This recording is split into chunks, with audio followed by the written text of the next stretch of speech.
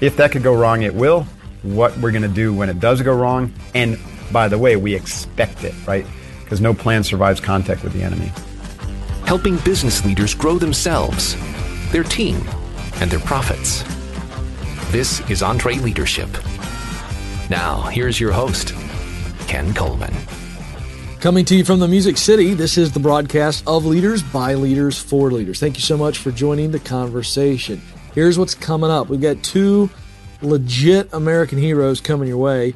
Mark Divine, former Navy SEAL officer, and Magnus Johnson, former Green Beret. And we're going to throw in some great free resources, so let's get to it. All right, we're going to start it off with Mark Divine. He's got a book out entitled The Way of the SEAL.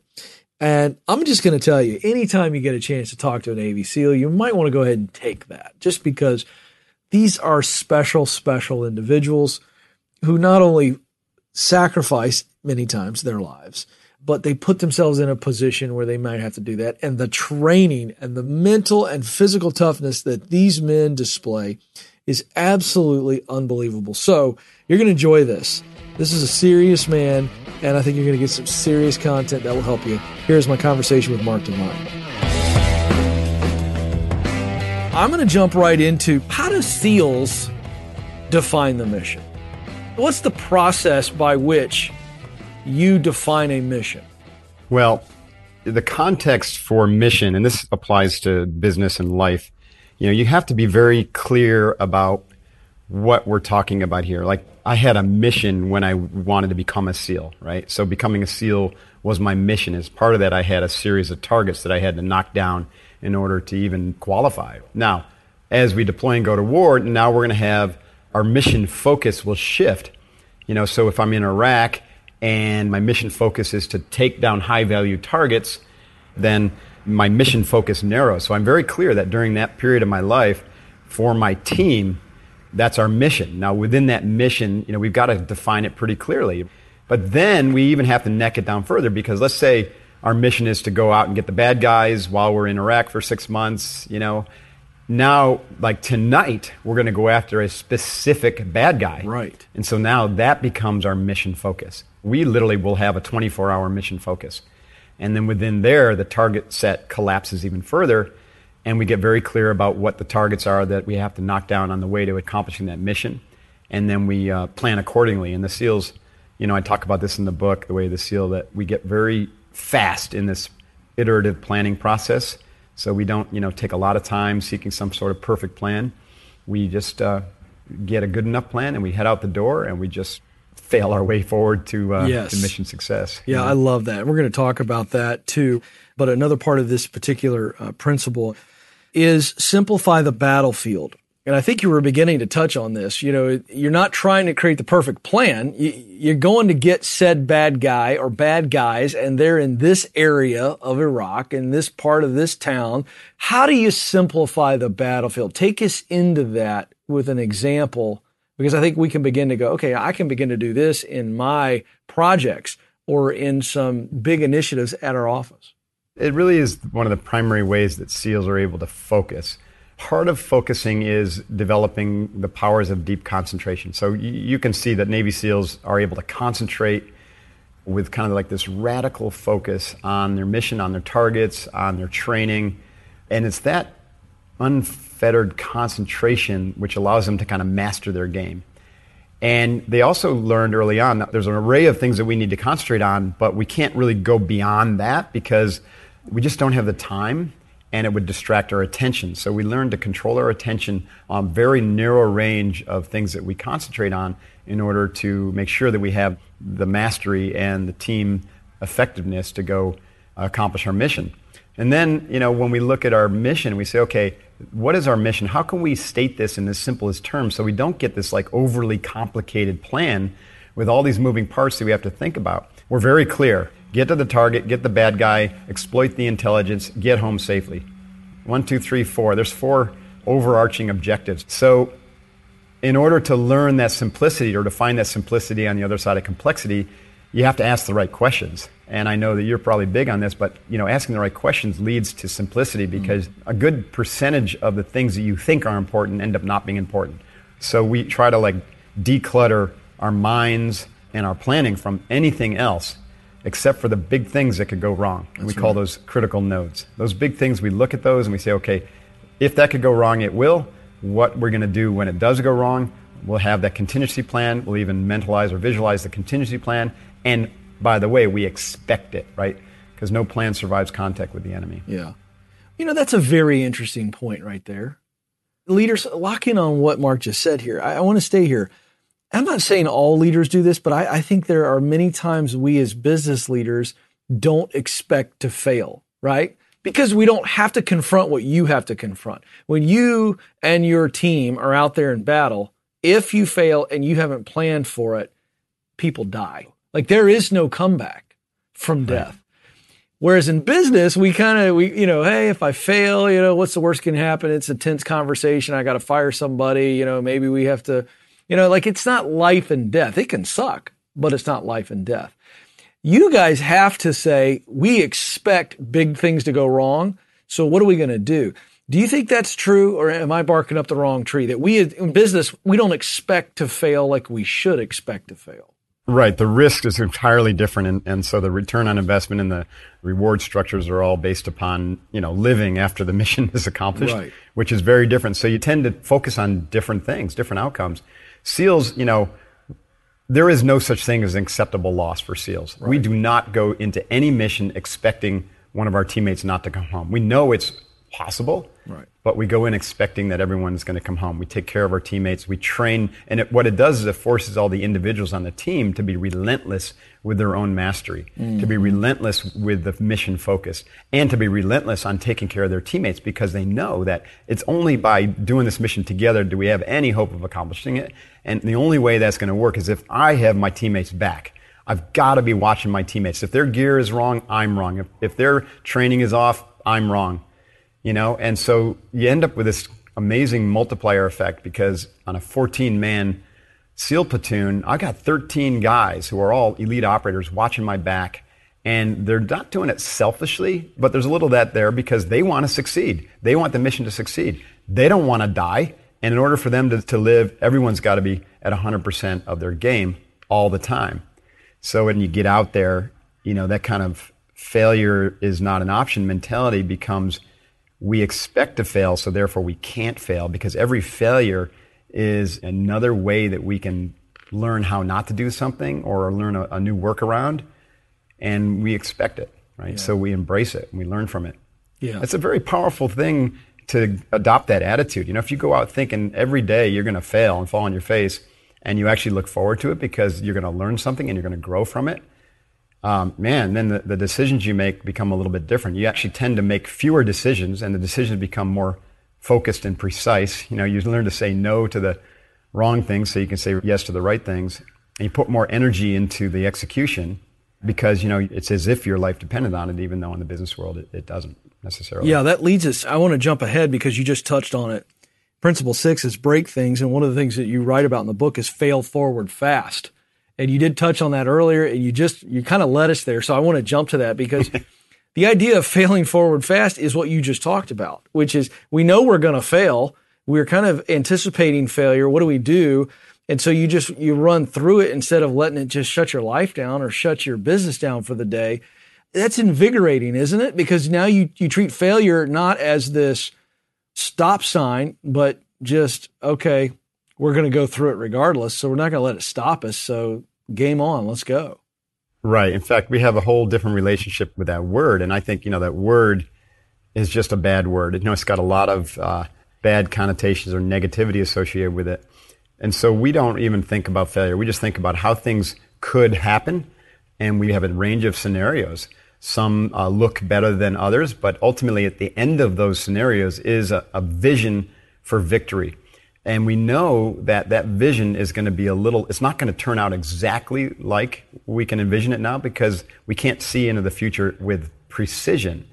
But what we know, we can see all the things that could go right and all the things that could go wrong, and we plan for both. And so we just don't think about failure. It's not the same as like, if we fail at this, that's got a huge kind of weight to it. Like we're bad, we screwed up, the institutions come down and hammer us.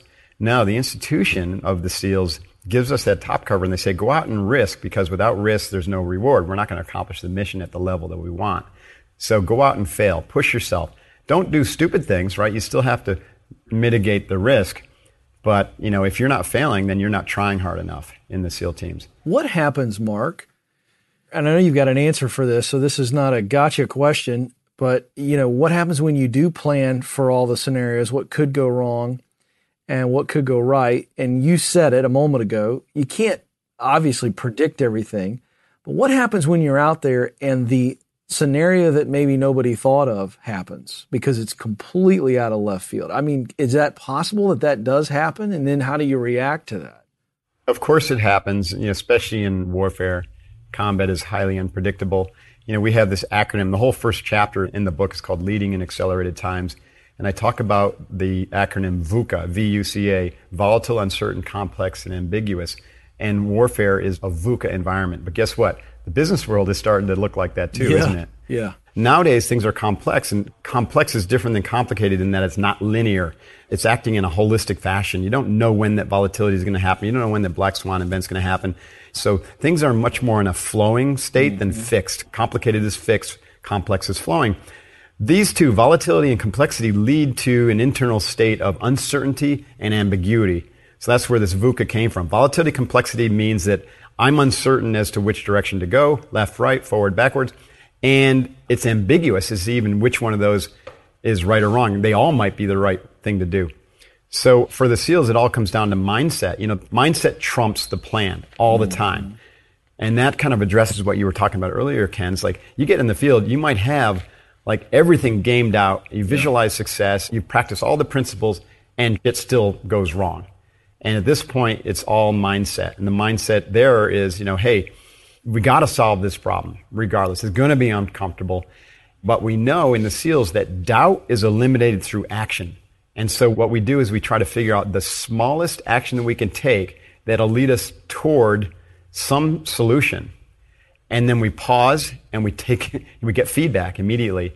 We activate what we call the OODA loop. We observe what happened from that action. We reorient ourselves to the new reality. We take another action or make another choice or decision for another small action. And then we take that action and then we pause. And we learn to do this very quickly. That we say that those who have a very fast OODA loop are the ones who win in a VUCA environment. Yeah. Oh, it's so true. This is a very powerful concept for business leaders to kind of lock onto and to train their minds. It's like it really requires awareness, right? If you just keep doing, you're going to miss the observing and the reorientation part, which is really non-doing. That's the part where you breathe. That's why mindfulness meditation is taking hold in the business world, because meditation and breath work and visualization is how we kind of reorient as the world of complexity and volatility hits us smack in the face. I'm taking notes here, folks. It's the SEALs win when there's communication after observation, right? It's like, or it's a cyclical thing. I'm just learning from you. You know what I mean? It's like you guys are looping. Yeah. Observation, communication is really where you win your battles. All right. So I'm going to go back into principle 5, which is forge mental toughness. We've been all around this, Mark, and I love this, but I want to go back to a couple times you have painted a picture for us of a 14-man unit. Okay. And while they all have their own unique role in the mission, you also mentioned that they're all looking out for each other too. And you just took us to that front sight focus. Here's one of the things you write on in the book. Control your attention. Boy, that's big for the leader, isn't it? And for the individual team. Control your attention, because if you get focused on something you're not supposed to, people die in your world. Correct. And that's a skill. So one of the things I wanted to bring out in the book was that these internal skills can be trained. They need to be trained. They become literally a daily practice for us.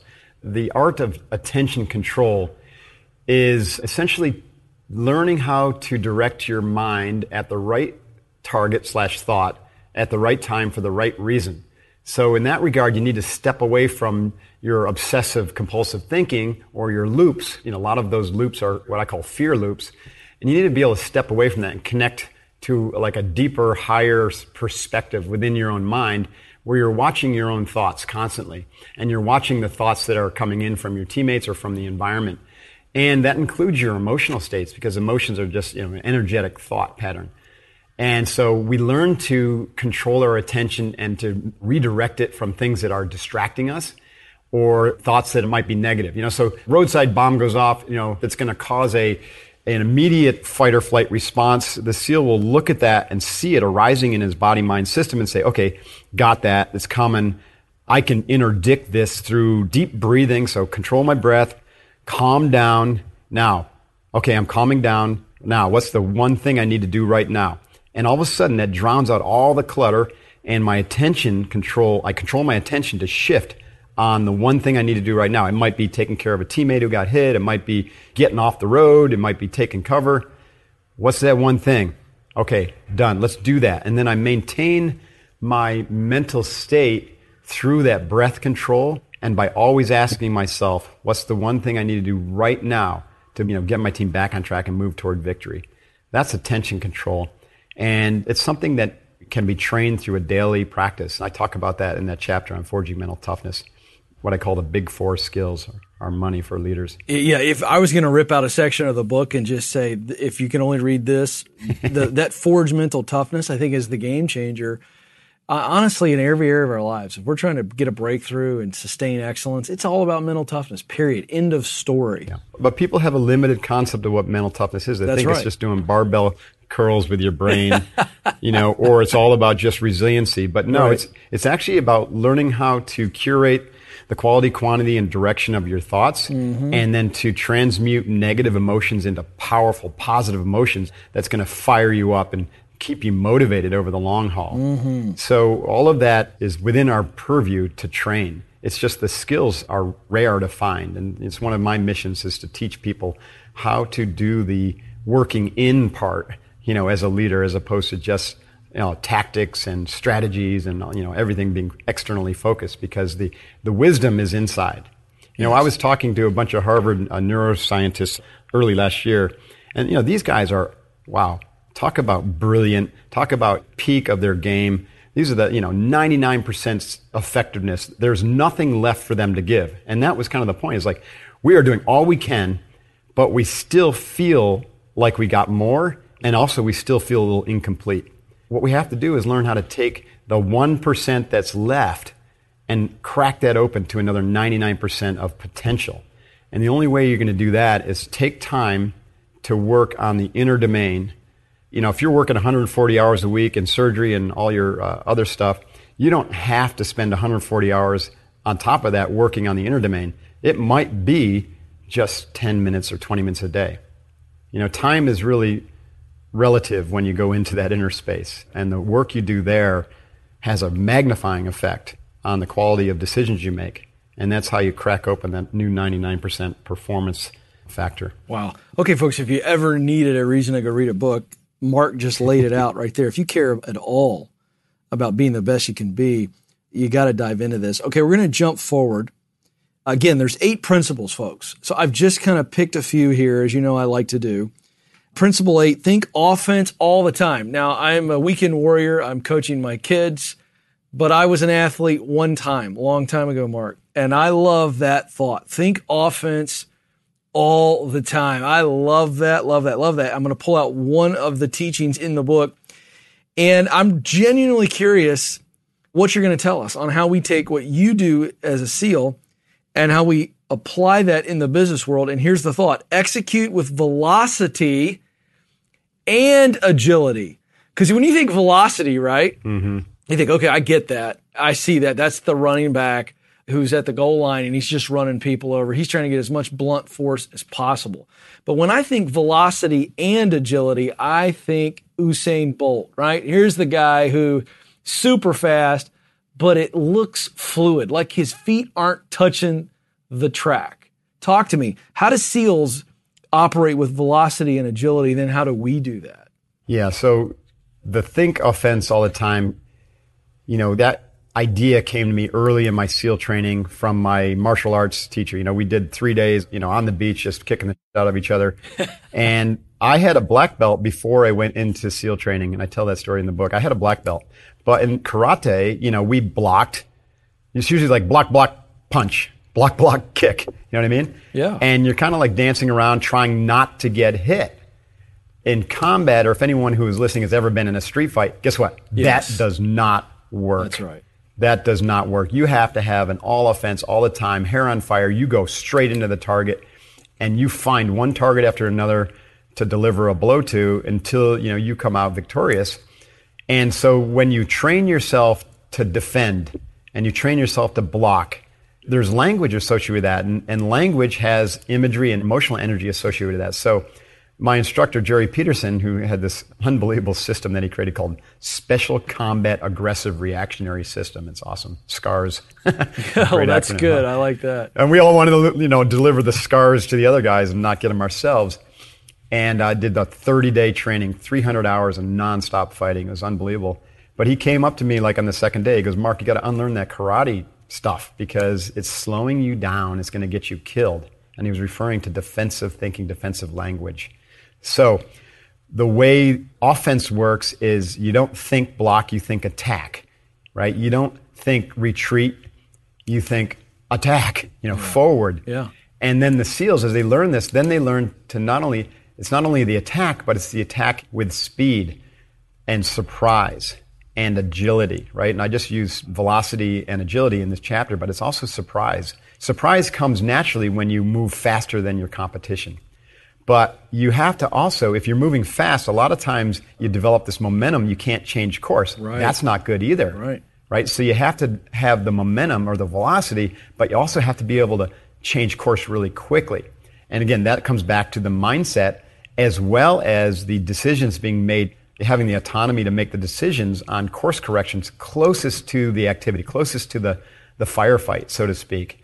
And we call that fast twitch iteration. So you're in the field, you're gaining velocity, you're knocking down your targets, and all of a sudden, something happens. Our version of a black swan event might be an IED goes off and something goes horribly wrong. Well, we have to fast twitch iterate to get through that and get to mission success without having this capture our mind and lead to a defeat. Wow. Unbelievable stuff. And I want to mention towards the end of the book, you really close with the secrets of elite teams. We don't have time to cover that in its totality, but when I looked at that, I'm thinking, well, here's what you lay out in that chapter. Build a team spirit, nurture a culture of excellence, reinforce structural integrity. I want you to challenge our leaders on how SEALs nurture a culture of excellence, because I think we all we want an elite team. We really do. We'd love our team to operate like SEALs. We really would. So I'm thinking to myself, how do you nurture a culture of excellence among a SEAL team? Well, one of the key things for us is how we attract the right people onto the team. Of course, not everyone has the luxury of a 2-year arduous selection process like we have in the SEALs, but ultimately, if you don't belong in the team, we ferret you out early on. And that's a really important lesson for everyone, because if you choose someone for your team who doesn't share your vision, who isn't willing to share your values, and it doesn't have to have all the same values. We have all sorts of cultural nuances and, every single race and every type of person in the SEALs. But at the core, we settle on some values that we all agree on. And for the SEALs, that's like discipline, right? Drive and determination for mission success. Courage instead of fear. The ability to take care of our body, mind, so that we can take care of our teammates. The ability to take our eyes off ourselves in the most intense moments in the crisis situation and to put them on our teammates to help them get through the crisis. Mission focus, right? So you need to select people who coalesce around the values of the organization and share the vision. And then that naturally creates this culture where everyone is trying really hard through their daily actions to fulfill that vision, to make the mission line up to that vision for the organization and for what you want to do in the world. For the SEALs, is to serve and protect as the most elite maritime special operations force, right? So we don't allow mediocrity. And if we see mediocrity, we deal with it right away. Like, we don't wait for it to go up the chain of command or for someone to be administratively separated 5 years later because they are missing the fitness standards. We deal with it right away because it's going to affect us, our ability to get mission accomplishment done, and it's going to affect our quality of life, and we're not going to have a culture of excellence. So anytime someone slips from our standards, we deal with it right away. And we know that because every single important thing we do, we debrief. After we get it done, like any training mission, even our hard workouts, we would sit there and debrief, if it was a complicated one that required equipment and logistics, like a long ocean swim. And what did we do well? What did we do wrong? If we saw someone who did something stupid that put the team at risk, we deal with it. And it's not personal. And we expect behavioral modification from that. It's really liberating, once you get an organization that is holding everybody accountable to an extremely high set of standards. Ray Dalio talks about that. I was super stoked to read his book, and and I'll give him props for that, because I didn't know if that could be done outside the SEAL teams. And I'm like, yeah, he's talking about that in his book, Principles. Everybody this is our vision. These are our values. We're going to eat, breathe, sleep, and live these values. And if you don't, there's going to be a challenging conversation, and it will be uncomfortable. But over time, you learn to really appreciate, you get comfortable with that discomfort, you embrace the suck, and everybody starts operating at a really elite level. He is Mark Divine. The book is The Way of the SEAL, Think Like an Elite Warrior to Lead and Succeed. Really good stuff, Mark. I enjoyed it thoroughly. I think this is a must-buy for people to get. I want, before I let you go, tell folks where they can connect with you, how and why they would connect with you, because I know you're up to a lot of good stuff. And then after you tell them all that leadership stuff, you and I were talking before we started on the broadcast today about this burpee challenge. And I know we've got some physical fitness nuts out there that would love to know about this, because I think it's a great cause. Well, let's start there. Thanks for asking me that. So as a vet, I'm very concerned that we have 22 veterans a day committing suicide. And of course, suicide has been in the news lately, and it's a national epidemic. I heard a grandmaster once say that the disease of the industrial age was cancer, but the disease in the information age is insanity. And we're starting to see that people are losing their grip on reality because things are moving so fast. They can't find their center. They can't find any purpose anymore. There's a solution to all that. But the vets, though, they've taken on so much stress, and then they come out of the field, so to speak, and they've lost their mission. And so now they don't have a mission. And now their team isn't around, so they don't have their team. And then they go to the VA, and the VA, puts some drugs in them, and then that locks them in this kind of like almost emotionally comatose state. And guess what? There's a downward spiral. So I started a foundation a couple of years ago called Courage Foundation. And our mission is to help vets who are suffering from post-traumatic stress. And particularly, we want to help those who are suicidal. So this year, as a way to raise money and awareness, we decided to suffer for them. And so I've committed a team to do 22 million burpees. That's a BHAG. Yes, it is. And so 22 million burpees. I'm going to do 100,000 minimum. And I break that up at 300 a day. It's my morning ritual. 300 burpees a day. I crank them out in about 35 minutes. While I do that, I'm thinking about the vets, thinking about how they were suffering, and sending them, some healing energy. Burpeesforvets.com is the website for that. And that's like really a passion project of mine, because those guys need help. Yes, indeed. If anyone is into challenging themselves, then we have the ultimate challenge at SEAL Fit called Kokoro Camp. It's 50 hours of nonstop physical, mental team training. That's all at sealfit.com. And then my executive, I call it vertical development, my leadership development program, where I teach these skills in coaching and in 3-day academies. That's called Unbeatable Mind. And I have a book by that title also called Unbeatable Mind, and unbeatablemind.com is that website. Well, Mark, I got to tell you, beyond you spending time with us today, for which we are very grateful, I know I speak on behalf of our audience when I say thank you for your service to our country, for putting your life on the line. We just can't say thank you enough. And so we need to take every opportunity to thank our vets.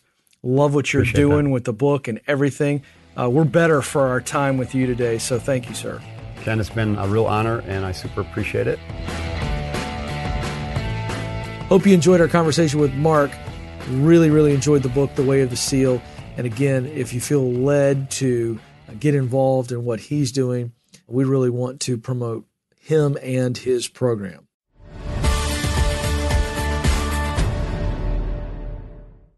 Hey, folks, I started Ramsey Solutions on a card table 30 years ago. Over that time, we had too many different systems, and they slowed us down. That's why we now use NetSuite. NetSuite works for us, and it'll make a difference for your business too. Whether you're just starting out or you're well on your way to becoming a multi-million-dollar company, NetSuite can scale with you to help communicate across departments and plan ahead better. See, you know your day-to-day forward and backward, but stuff like analytics, accounting, human capital management, all that might be another story.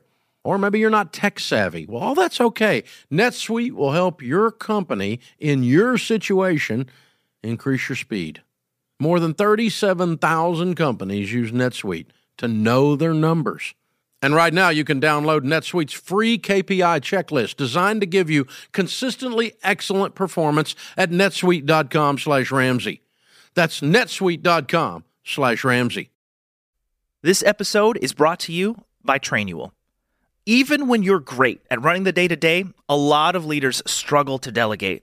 But delegation is a critical leadership skill, and empowering your team by building that skill just takes having the right system in place. Well, Trainual is that system, and it's a game changer. Trainual is an easy-to-use app that helps document and organize everything about your company in one place.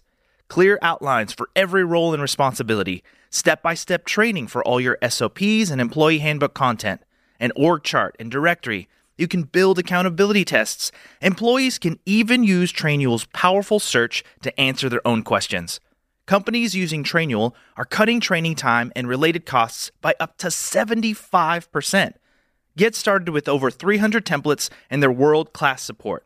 It's time to get your entire team playing from the same playbook. Visit Trainual.com/Entree today for a demo and get 15% off your first year with code Entree15. That's 15% off at Trainual.com/Entree with code ENTRE15.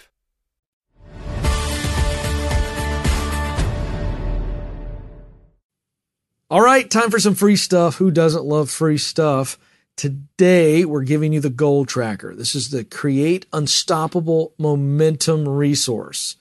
You got to get momentum. And the way you get it is by tracking your goals, seeing what's working, what's not. And this is big, not just for you, but for your team. Now, remember, goals need to be specific, have a time limit, and be in writing. And in this tool, you're going to be able to put goals into different categories, including career, family, financial, social, physical, intellectual, spiritual, and on. Now, once you've got your goals categorized, you can create an action plan and a target date. So to get this great resource, text episode 282. That's episode 282. Text that to 33444. Up next is Magnus Johnson. What a wonderful, wonderful man Magnus is. He has been a part of the Entree Leadership Tribe for a while. That's how we got to know about Magnus, a Green Beret of 8 years and a business owner and just an all-around great guy. And we're really excited to introduce you to Magnus and Mission 22. Here's my conversation with Magnus Johnson. Magnus, I want to ask you, from your experience, what have you seen work when it comes to establishing trust and continuing to build the trust within the team? You know, I spend time with people on my team. I care about their lives. I care about what their interests are. I care about their kids. You know, I care about who they are. Yeah, we do outings and we do stuff together, and that's great. You know, we eat together and we do things together. But what I believe is the most important for a leader to do is to know their people. You know, because people know when you know them. They know it. They can feel it. And so I take that time because I do care who's on my team, because whoever's on my team is an extension of me and is an extension of this vision. So I take lots of time with my people and I establish a relationship. I establish trust. They know what team they're on. They know where they are. So when things get rough, big change starts happening. They know, like, hey, Magnus cares about me. Magnus cares about this vision. Because see, I'm always saying the same thing. I'm always doing the same thing. If you wonder what Magnus is doing today, he's working on Mission 22. He's working on finding the vision for Mission 22, how to make it better, how to make it stronger. He's working with other veterans. He's on the phone. Like, everybody on my team knows what I'm doing. The biggest thing about there's two different types of leaders. There's the leaders that point and tell you what to do, and then there's the leaders with a sticker on their back that says, follow me, do what I do. And that's the kind of leader that I want to be. I want to be the kind of leader that says, follow me, do what I do. People are willing to do what I do because they see me out there every single day doing it. And they want to be a part of that. They want to be associated with that. They love me. I love them. They trust me. I trust them. And that's the world they want to live in too. You mentioned that you believe leadership is not simply pointing people in a direction, but getting people to follow you.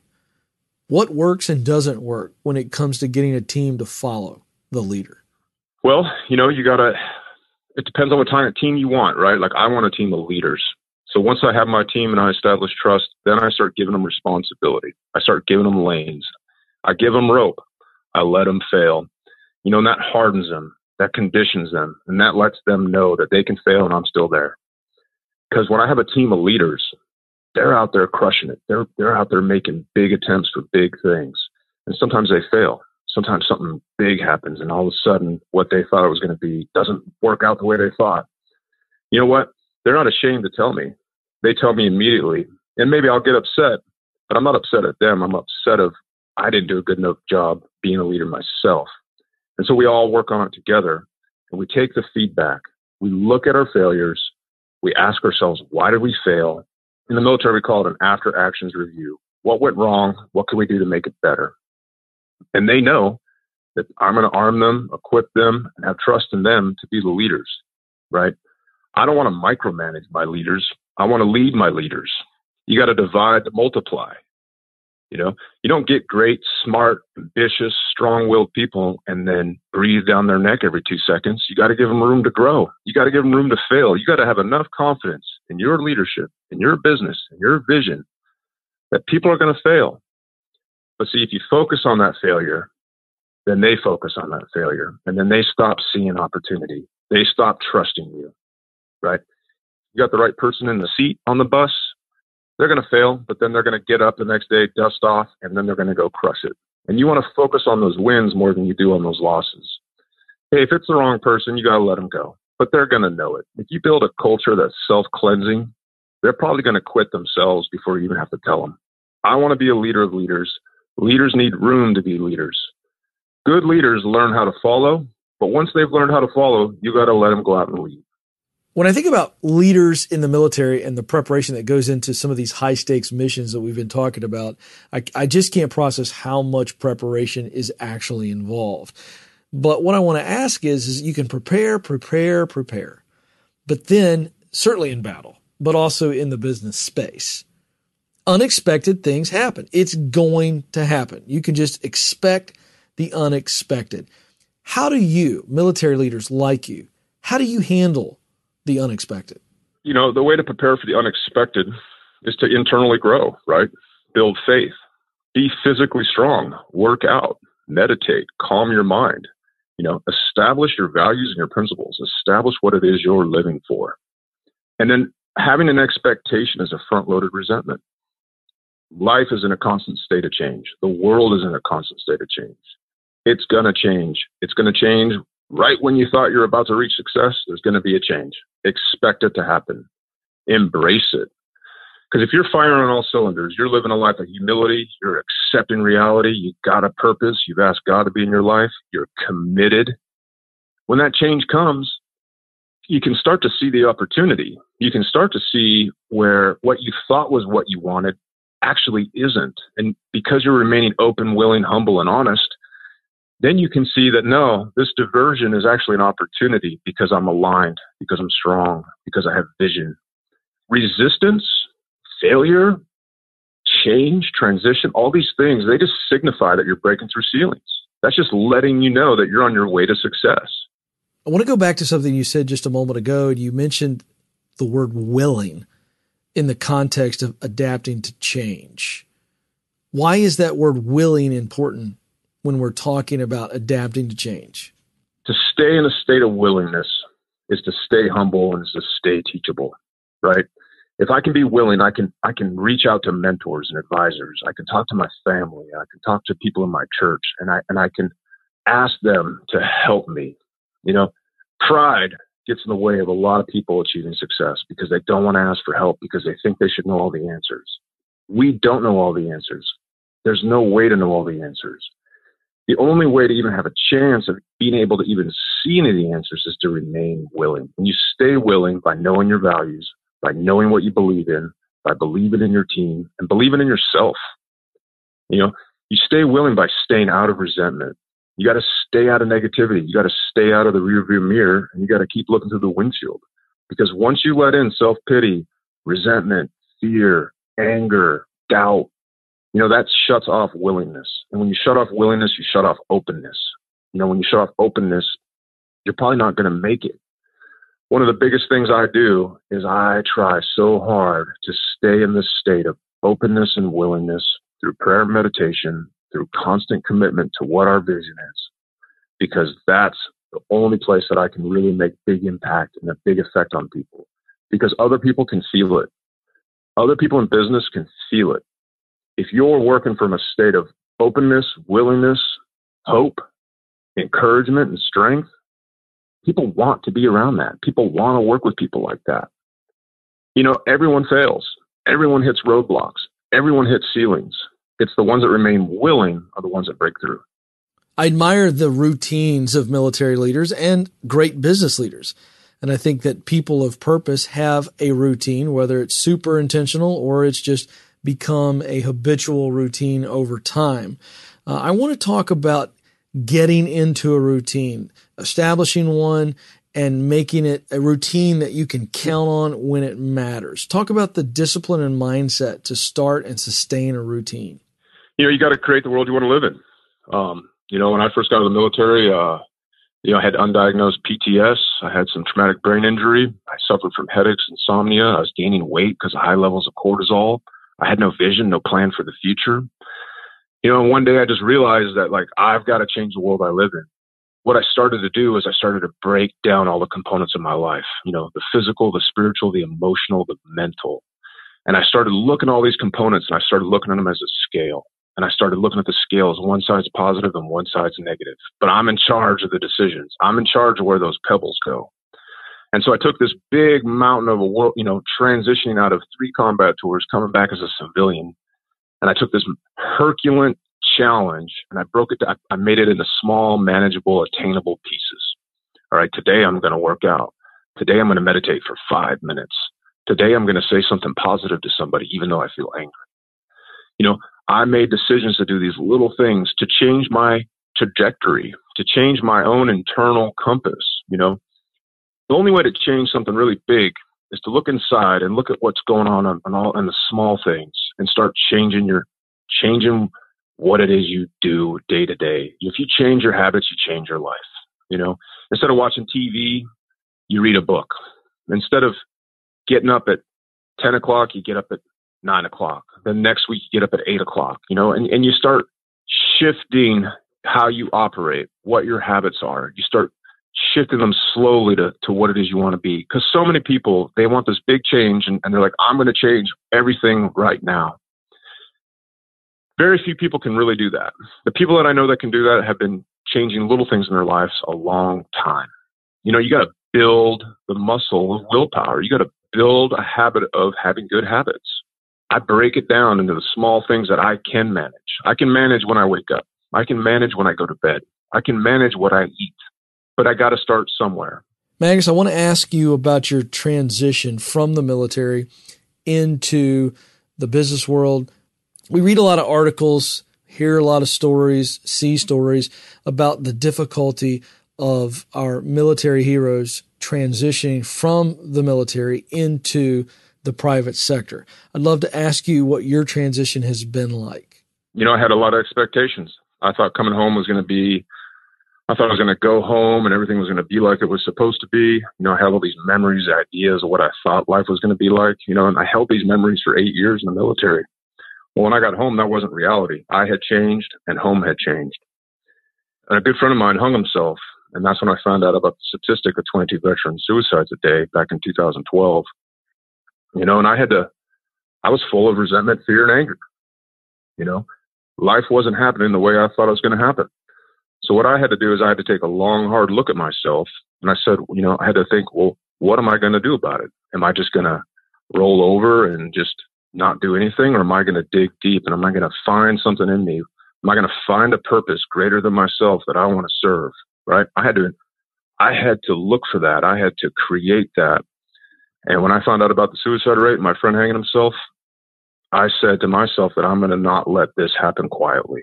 I'm going to be a voice out there that's talking about this issue. This is going to be my new purpose. This is what I'm going to do every day.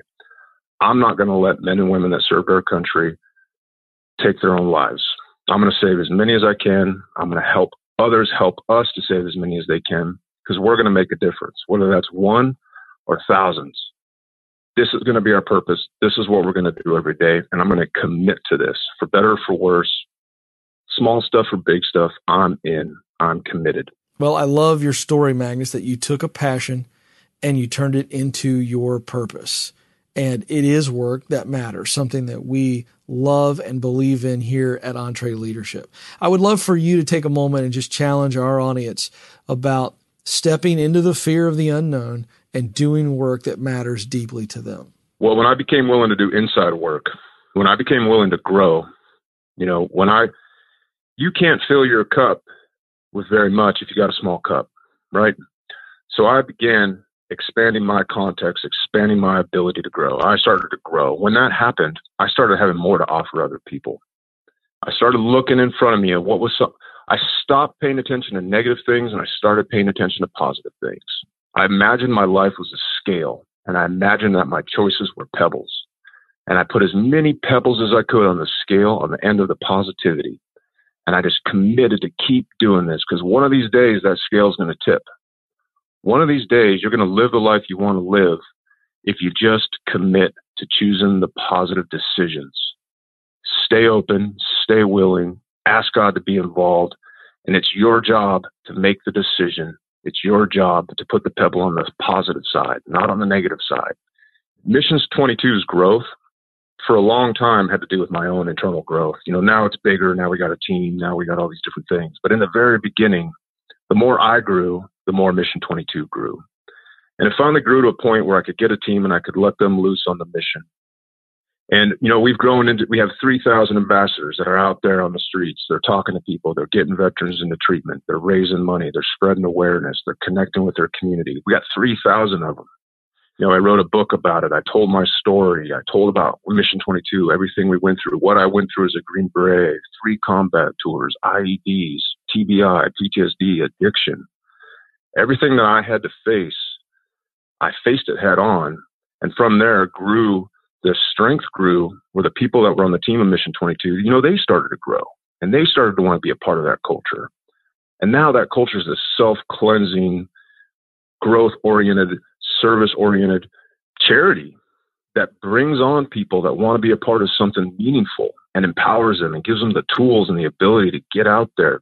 And that all happened because we stayed on the road to success, to making a difference, to making change happen. Every day we do that. So if I stay willing, I stay humble, I stay in line with God's will, the company, the charity, the team, they do the same thing. And then that just perpetuates itself, and now, we just keep moving forward and we get more people coming with us every single day to carry out this vision. Well, Magnus, we really appreciate the service that you have given to our country, for your example as a leader and really an EntreLeader as well. And we're really grateful for your time. Thank you for being with us. There you go, folks. 2 American heroes in one program. I don't know where you're getting that anywhere else. I'm just going to throw that out there. But 2 great men. What a privilege it was to talk with both. I'm going to tell you right now, I hate email. I despise it. Everybody that knows me knows I despise it. But I love templates, because then I can doctor the templates or use them exactly the way they are and I have to think about it. I put them in drafts, move them over there. Do you like that sound effect? Will, the producer's looking at me. His eyes are crossing behind the glass. Templates are great. That's the point. Templates are great. And we've got 27 templates coming to you from Infusionsoft. This is for common email blasts, sales, thank you emails, re-engagement campaigns. There's so much goodness in here. Honestly, it's like Christmas morning for somebody who's sending emails all the time. So here's how you get it. Go to Infusionsoft.com/27. That's the number, 27 email templates. Infusionsoft.com/27 email templates. Or you can get the link in this episode show notes. It's episode 282. Well, that's going to do it for this program. Thrilled to have you with us. On behalf of Will the producer, Tim the engineer, and the entire EntreLeadership team, thank you so much for listening. We'll talk with you again very soon.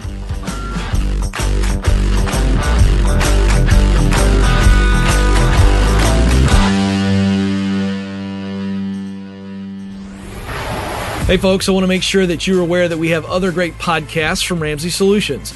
Here's a sample of The Chris Hogan Show. I am so excited to be able to talk to you all week in and week out.